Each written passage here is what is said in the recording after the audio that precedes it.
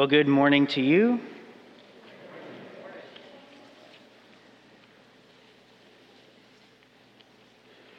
Now, we must remember that when we're reading the Bible, especially a letter or a sermon format like the book of Hebrews, that it was written by a real person who arranged it in a way that was logical to him from start to finish. And remember, it was also read to its original audience in one sitting. So we've separated sections because there's a lot to draw from each verse, but the drawback is we lose some context because we have week-long breaks between each section. Now, it would be nuts to parachute into the middle of chapter 12 without reviewing what came before it. Just like it would also be nuts for me to flip over and read to you this without context. He put the guy in a chokehold and demanded his money back. We'll get to that later. So let's refresh. Please don't tune out because our passage cannot be understood rightly without the appropriate gospel framework. Look back up at chapter 12, verse 1. It begins with, therefore, but let's start with the command. Let us also lay aside every weight and sin which clings so closely, and let us run with endurance the race that is set before us. Now that is what the entire chapter 12 is about. Enduring in your faith, keep going. But how do we endure in the race? We need a solid foundation to endure. Verse 2, look to Jesus, who, for the joy that was set before him, endured the cross. We can endure because Jesus first endured on our behalf. He never quit all the way to the cross. Verse 3, consider him who endured from sinners such hostility against himself so that you may not grow weary or faint-hearted. Remind yourself of Jesus' endurance even through sinners' hostility to him so that you could be encouraged to keep on enduring hostility of your own. Verse 7, it is for discipline that you have to endure. Now, this is a wooden translation, as Pastor Troy mentioned last week, but essentially, your endurance proves that you are God's children. So in our verses this morning, the word endure is not actually present. But in verses 12 and 13, the author, in a poetic way, communicates the same thing. Lift your drooping hands and strengthen your weak knees. He's taking us back to the racetrack again with the same imagery from verse 1. I know you're tired, but lift up those heavy legs and keep moving. Taking a rest is tempting, but keep going. Stay in the race. The point is repeated in our section, endure. So we must continue in our faith, and that is a command. In verses 12 through 17, which is our passage, the author specifies how we are to endure, what a faithful life of endurance looks like. So depending on your count, there are 5, 6, or 7 separate exhortations in our passage this morning. But there is no gospel foundation in our passage, and that's where we can run into trouble if we swoop in and swoop out without reflecting on the context. We can read the passage. We can notice all of the commands and think, I need to try harder and I need to do better. I need to quit doing that. All right, Lord, let's have a good day today. Amen. But that's not the gospel. That's every other religion in the world, but that is not biblical Christianity. But here's the beauty of the Bible. Chapter 12, verse 12 begins with the word, therefore. So every time you see therefore, you should ask the question, what is it there for? So if you're following along on your outline, number 1 is simply therefore. This is a connecting word, and this is our first clue that our passage connects back to something that was previously said and is built on top of what the author has written before. He wants us to read our passage today, considering what he just wrote. The Lord lovingly disciplines those who are his children. Look back up at verse 6. The Lord disciplines the one he loves and chastises every son whom he receives. You are truly a son if you receive the Father's discipline. His discipline is an expression of his love. Verse 8 makes the opposite point. If you are left without discipline, then you are illegitimate children and not sons. As Pastor Troy said last week, God's discipline confirms that you are in his family. It's a good sign if you're being disciplined by God. Our earthly fathers disciplined us for a short time and to the best of their ability, not perfectly, but look at verse 10. He disciplines us for our good. Well, how is it for our good? That purpose statement we may share in his holiness. God's discipline sanctifies us, conforming us more into the perfect image of Jesus, making us more righteous, verse 11 says. So what's it there for? To remind us of the context of God's discipline for his children. I summarize all of that by putting in your outline, sorry, my face itched right by my microphone. I summarize all that in your outline based upon God's fatherly and helpful discipline. Now let's review the new commands in our passage with a reminder of the context. So based upon God's fatherly and helpful discipline, therefore, verse 12, lift your drooping hands and strengthen your weak knees. Based upon God's fatherly and helpful discipline. Therefore, verse 13, make straight paths for your feet. Don't wander, but fix your eyes straight ahead.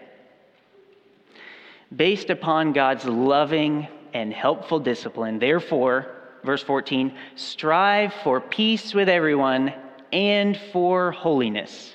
Strive, pursue, make every effort to be holy and at peace. Based upon God's fatherly and sanctifying discipline. Therefore, verse 15, see to it that no one fails to obtain the grace of God and that no root of bitterness springs up and defiles. And finally, based upon God's fatherly and helpful discipline, therefore, 16, don't be like Esau, who sold his birthright for a single meal. John Piper has really helped me understand all of this, but here's the part that really encouraged my soul.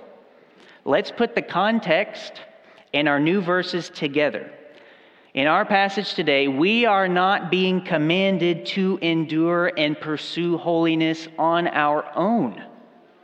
No, we are commanded to join God in something he is already doing. He's already pursuing our holiness through his fatherly and loving discipline. So considering these commands in 12 through 17, God is committed to doing that in you. He's just telling you to join him. By trusting in Jesus' endurance, his perfect life, his substitutionary death, his powerful resurrection over sin, you have been adopted into God's family, and now your Father is disciplining you through various trials, persecutions, and sufferings for your own growth in holiness.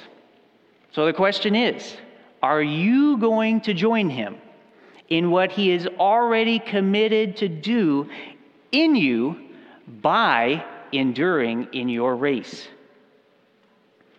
And now, this is what endurance looks like. Based upon God's fatherly and helpful discipline, believers should, number 2, keep running your race of faith. Verse 12, therefore, lift your drooping hands and strengthen your weak knees and make straight paths for your feet so that what is lame may not be put out of joint, but rather be healed. Strive for peace with everyone and for the holiness without which no one will see the Lord. I'm reminded that the author wrote to a group of Jewish Christians, and he was a Jew himself who had a deep knowledge of the Old Testament. This symbolic language comes straight from the Old Testament. Lift your drooping hands, strengthen your weak knees, Isaiah 35.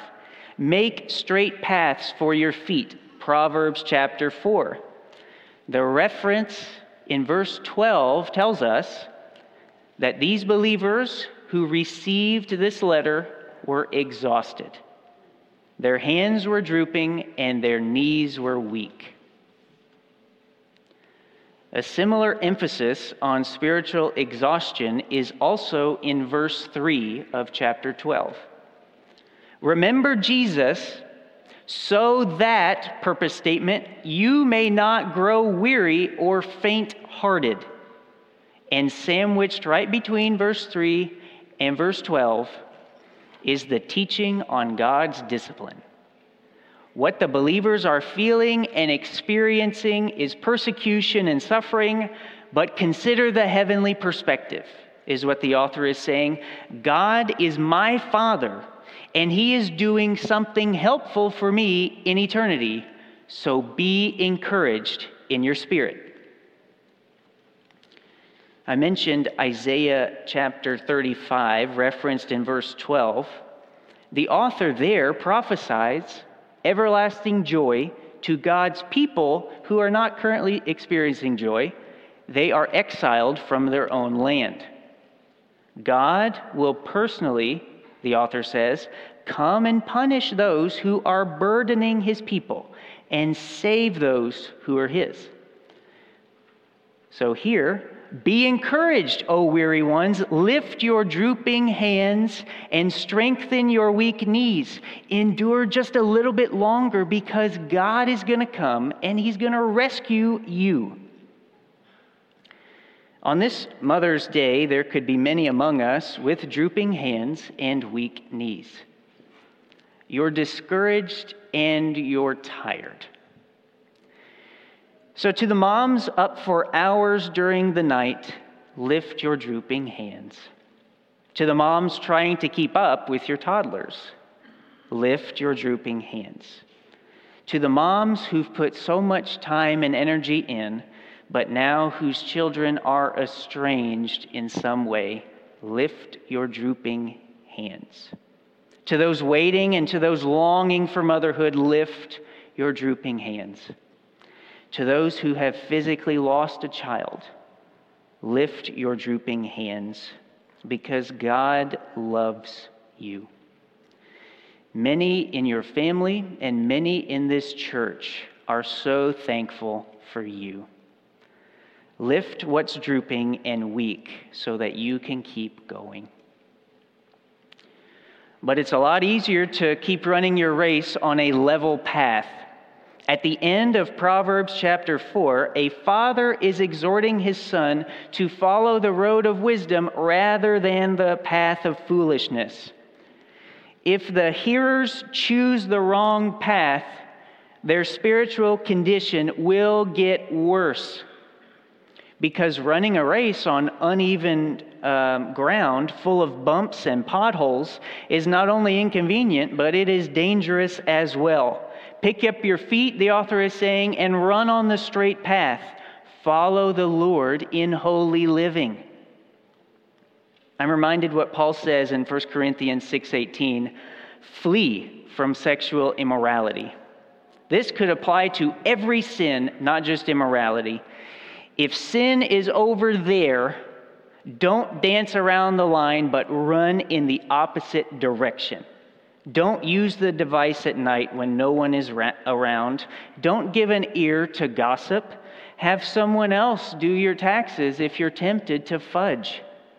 If you quit feeding the evil root, the sinful fruit will wither and die. But you must take the straight path, because if you take the rocky road, you will inevitably twist your ankle and fall down. These two outcomes are found in verse 13.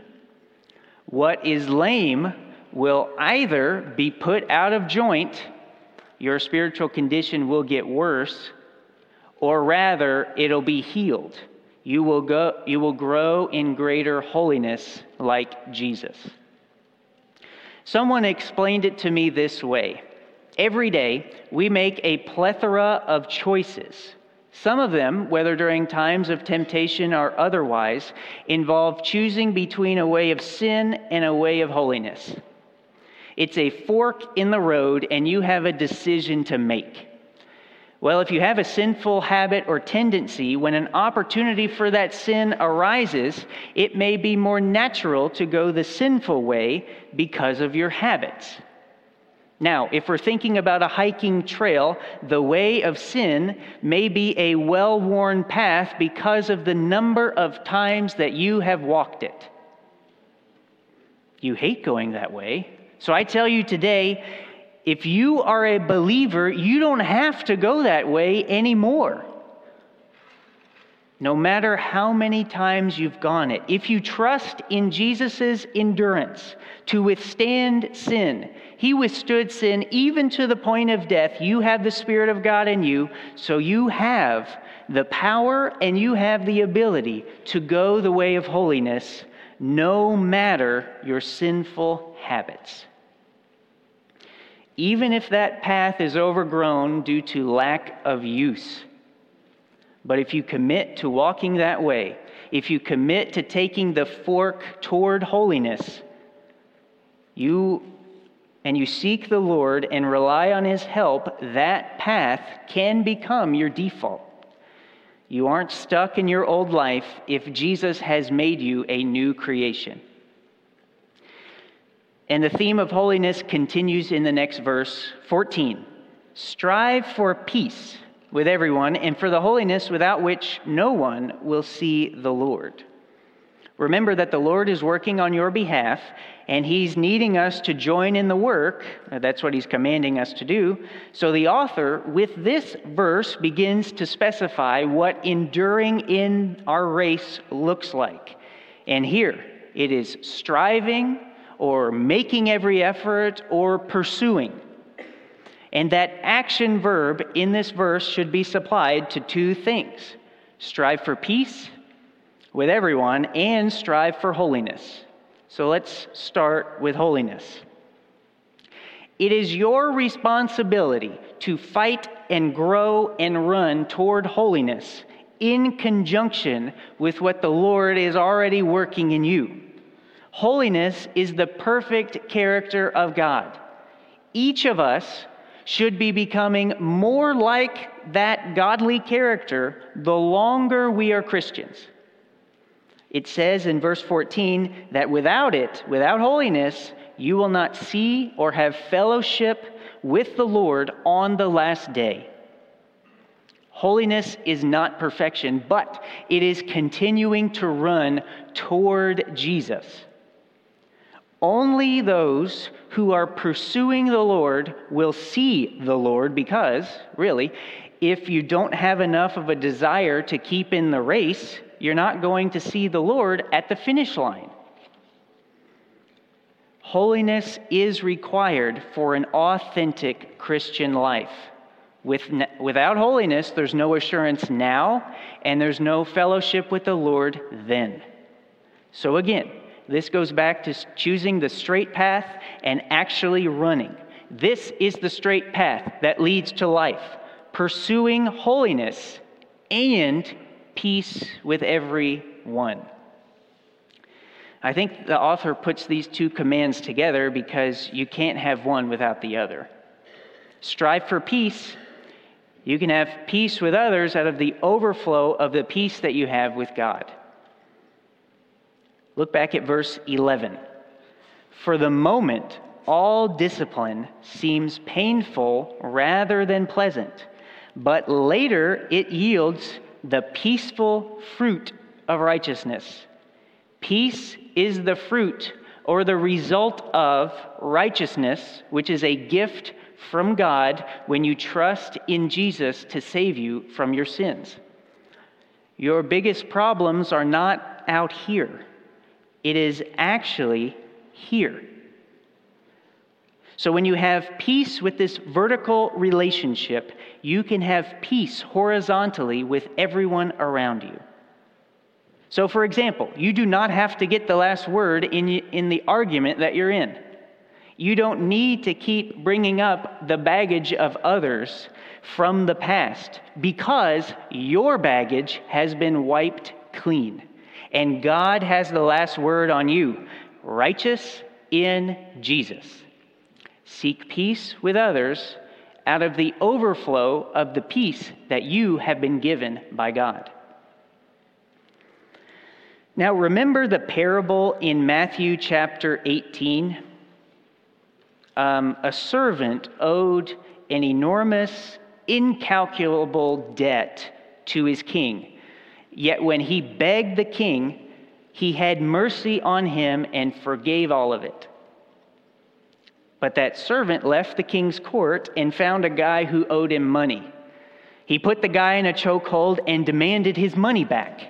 The man fell down begging, but the servant threw him in prison until he could pay all that he owed. Well, then the king found out, and he put the full debt back on his servant, and he threw him in prison, where he was going to stay for the rest of his life because the debt was so big it could never be repaid.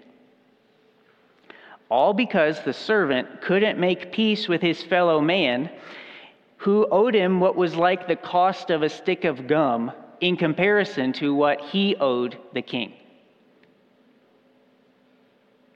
Now, before we move on, let me emphasize one more thing. Some of you have unlaced your cleats, put your hands around your head, and are acting like you're on your cool down. Or you've put down your paddle, pulled your hat down over your eyes to coast in your boat.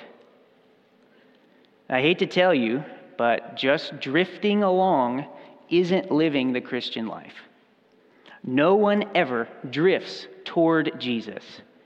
If you quit running toward Christ, if you quit pursuing holiness, if you quit pursuing peace, your old life is all upon you to take advantage because it's still inside of you. That's why it says strive, make every effort, and pursue.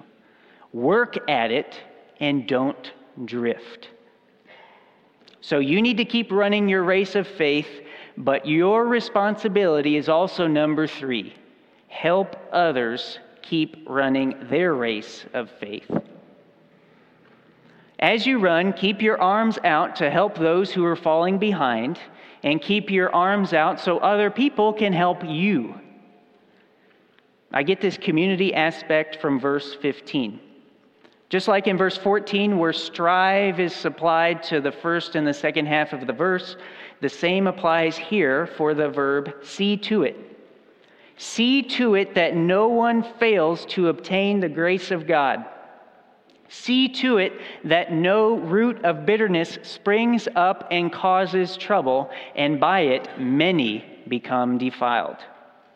Now, this is a sobering verse. We're talking about life and death.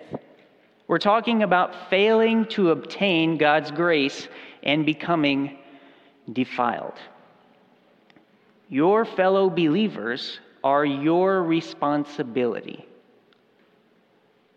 There are some of you, I think, who after this service need to walk over to a fellow man or fellow woman and invite them to face-to-face meetings just to read and pray. Texts need to go out, calls need to be made today, more follow-up needs to happen, more connection, and more support. And on the flip side, some of you need to make better decisions because you've already been approached and have resisted an invitation. If you're a maturing Christian and you're running well, Jesus would not share that opinion if you're running alone. how many of you should be mentoring someone else but aren't? How many of you should be volunteering in the kids' ministry but aren't? How many should be leading a life group but aren't? As Pastor Troy would say, every member a minister. So I was hired to help and facilitate you to do ministry, not to do ministry on your behalf.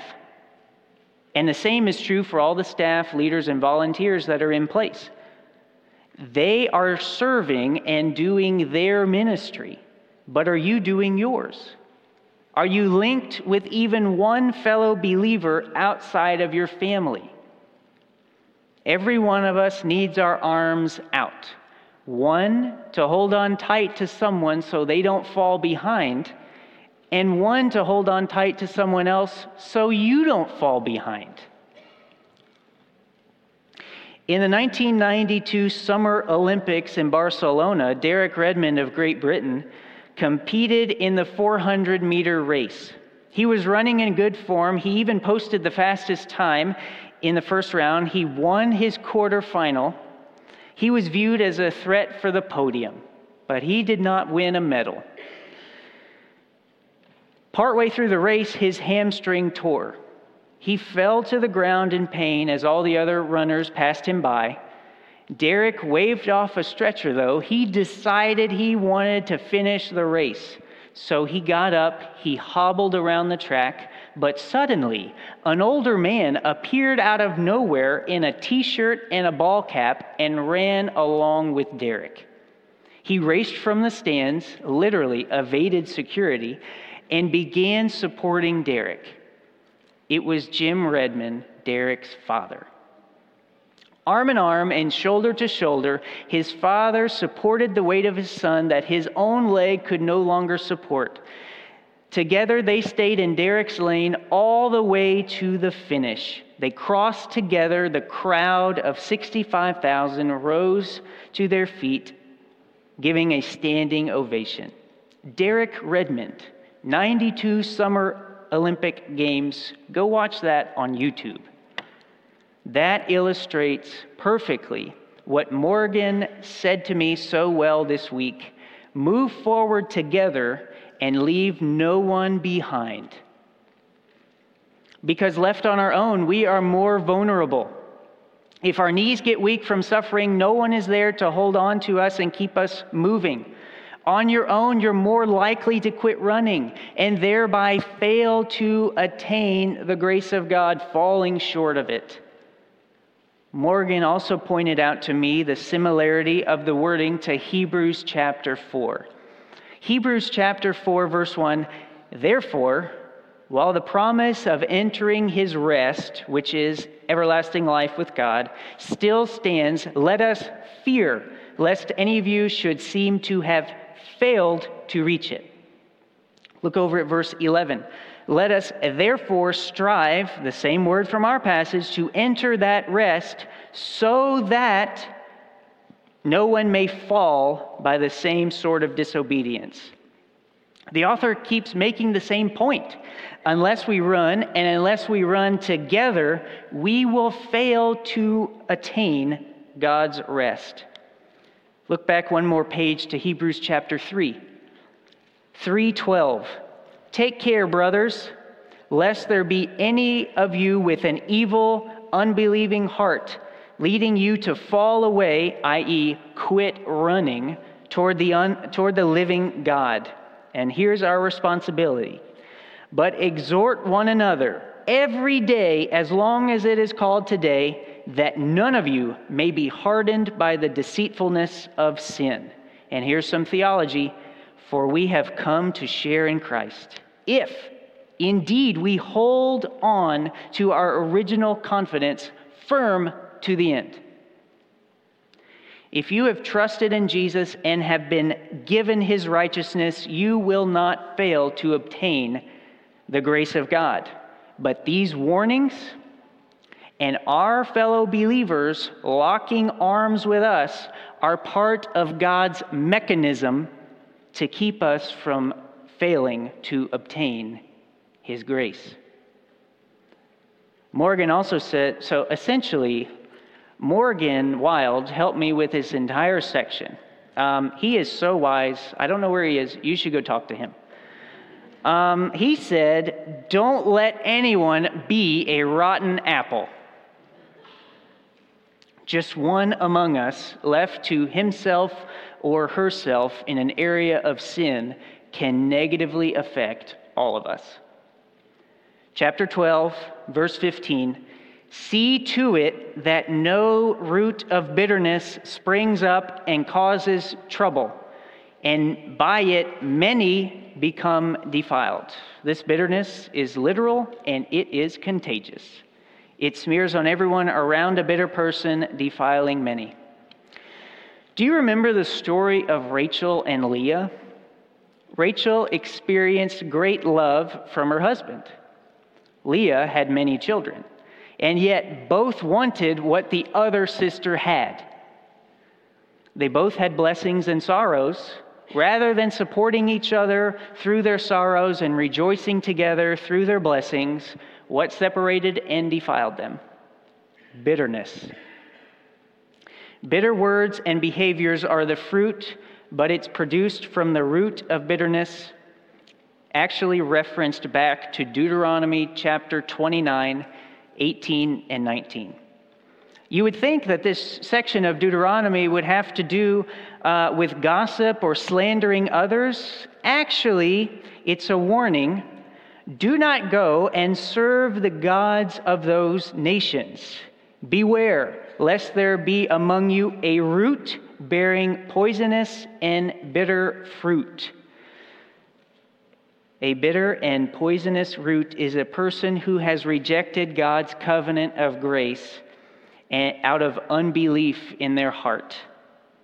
And these verses show, verse 19 would go on to say, out of their pride and stubbornness, they think they are safe from judgment, even though they rejected God and worshiped idols. One pastor put it this way, rebellion grows in the soil of unbelief, and the fruit is bitter, and it is contagious. So people who turn from the Lord often contaminate those around them. And the concern is on the mind of the author of Hebrews here. Even one rotten apple who chooses to quit running the race will bring others to a screeching halt as well. So to close this section, the author turns to Esau, the rotten apple.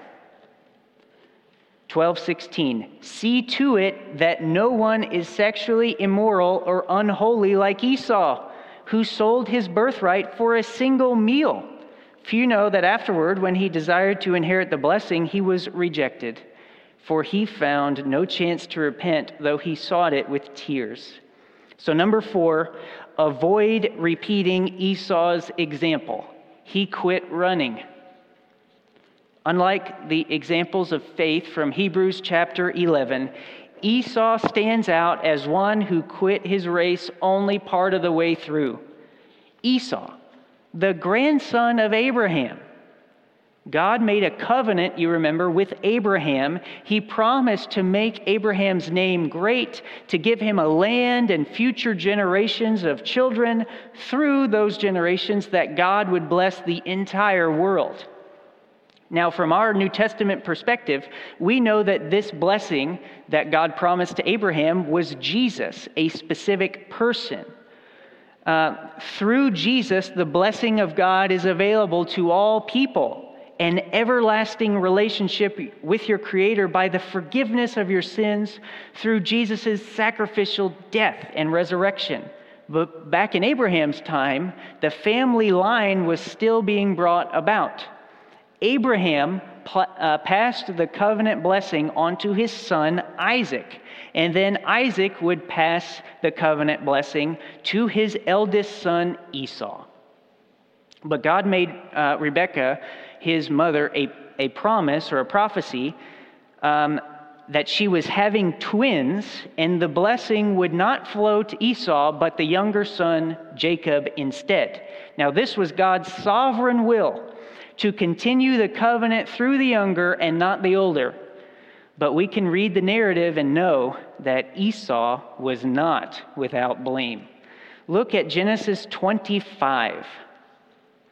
When the boys grew up, Esau was a skillful hunter, a man of the field, while Jacob was a quiet man dwelling in tents. Isaac loved Esau because he ate of his game, but Rebekah loved Jacob. Once when Jacob was cooking stew, Esau came in from the field. He was exhausted.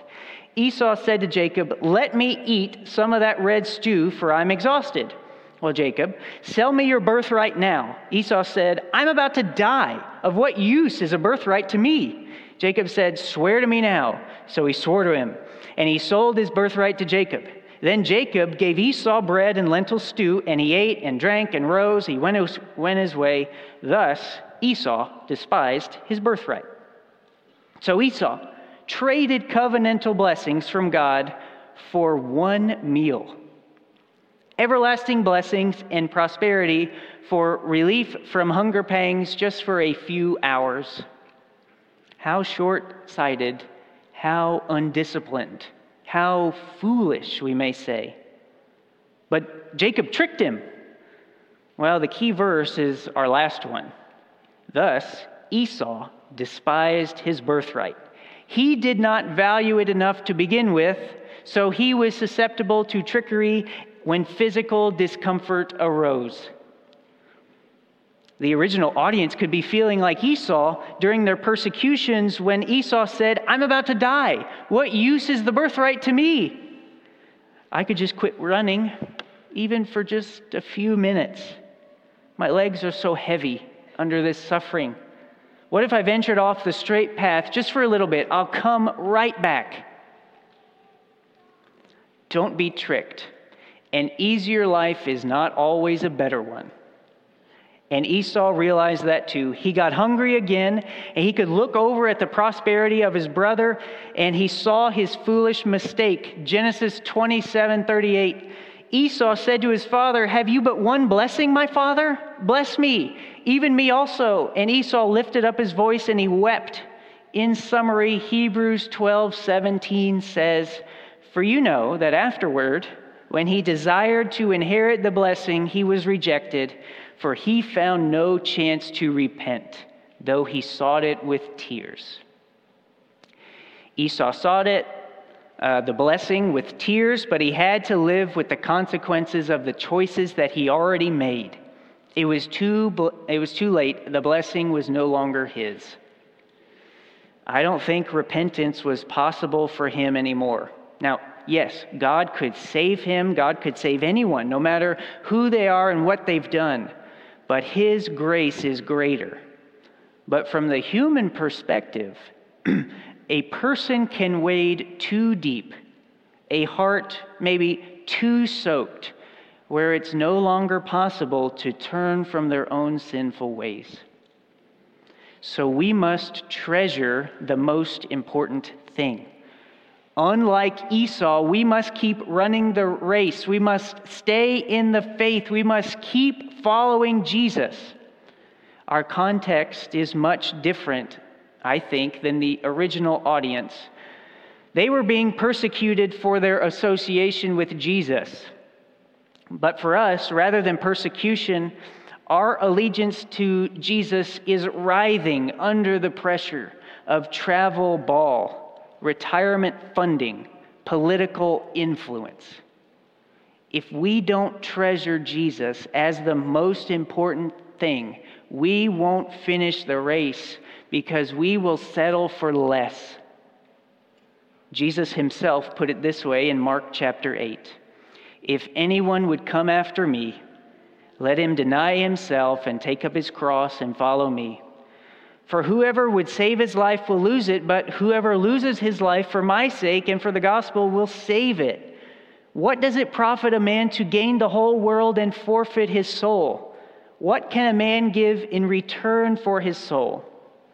Apparently, a bowl of soup. What a bad trade." So we must set our eyes together on Jesus, who was the exact opposite of Esau. He did not budge even 1 inch for any short-term gain or relief, as he was tempted for 40 days in the desert without food by the devil himself. One temptation involved pressuring Jesus to reject the hard life God had planned for him by instead quickly submitting to Satan and receiving all the glory and all the honor from the kingdoms of the world. So, would Jesus take the short and easy way to glory? Or would he get glory from his Father's way, through the cross? Jesus resisted the attack. Satan fled from him, but Satan still uses the same strategy to tempt us. Are you going to fulfill a desire that you have, even a good desire, in a way that God has declared sinful? One time leads to two, because nothing sinful and easy can ever satisfy the heart that God has given you. Now, it won't be long before everything I've said will be forgotten. And yet, the command will remain. Endure. Keep running. Follow Jesus. Only until you see Jesus face to face will that command not apply to you any longer. So then, until then, do not be like Esau. Lock arms with your brothers and sisters, and let's finish the race together. Do not reject God's grace. Let's pray.